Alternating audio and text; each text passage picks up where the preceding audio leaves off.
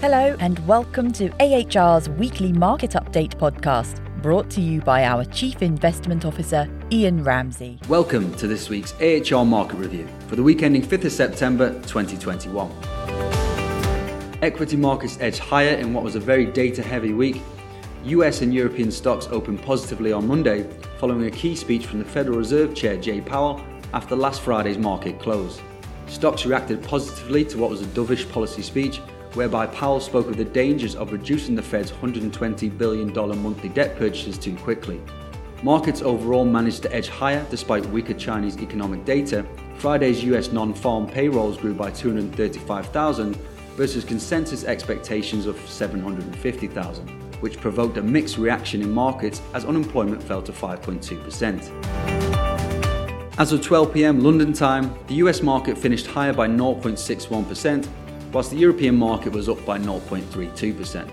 The UK market also finished in positive territory by 0.39%, and in Asia, Japan had an extremely strong end to the week, up by 4.49%. Japanese stocks hit a 30-year high as investors bet the next Japanese Prime Minister will increase economic stimulus. Prime Minister Suga announced today he will not seek re-election in this month's leadership race for the ruling Liberal Democratic Party after failing to control the COVID outbreak. Meanwhile, the Shanghai Composite and Hong Kong indices also had strong weeks, up 1.69% and 1.94% respectively.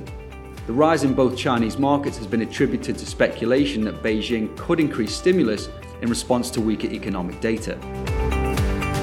In China, the Manufacturing Purchasing Managers' Index indicated that the sector contracted for the first time since April last year. This important gauge showed a reading of 49.2 in August, which drops just below the 50 mark that separates monthly expansion from contraction.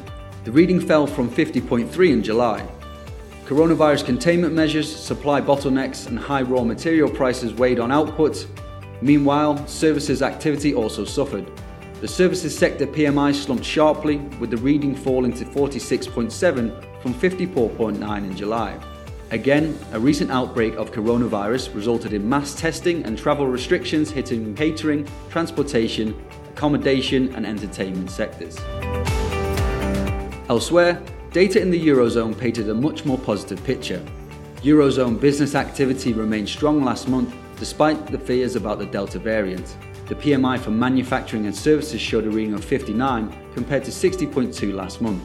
Although the gauge was slightly lower this month, the figure is well above the 50 mark, indicating strong expansion in activity.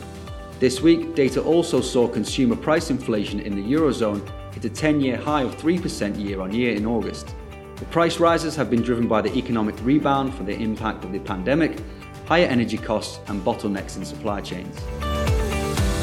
10-year US Treasury yields hardly moved, dipping by just 1 basis point to 1.29%. Equivalent 10-year German bond yields, however, rose as rising inflation and brighter economic prospects could prompt the European Central Bank to potentially scale back bond buying measures. The 10-year German bond yield consequently rose by 4 basis points to trade at minus 0.38%. Brent crude oil traded at $73.52 per barrel. The price rose by $1 on Wednesday, supported by a sharp decline in oil supply, after the Energy Information Administration revealed that crude inventories in the US dropped by 7.2 million barrels. At the same time, Hurricane Ida has affected about 80% of the Gulf of Mexico's oil and gas output this week.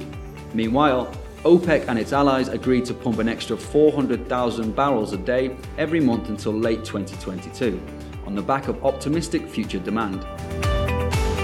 That's all for this week's AHR Weekly Podcast. Thank you for listening, and for further investment insights, head over to ahrprivatewealth.com.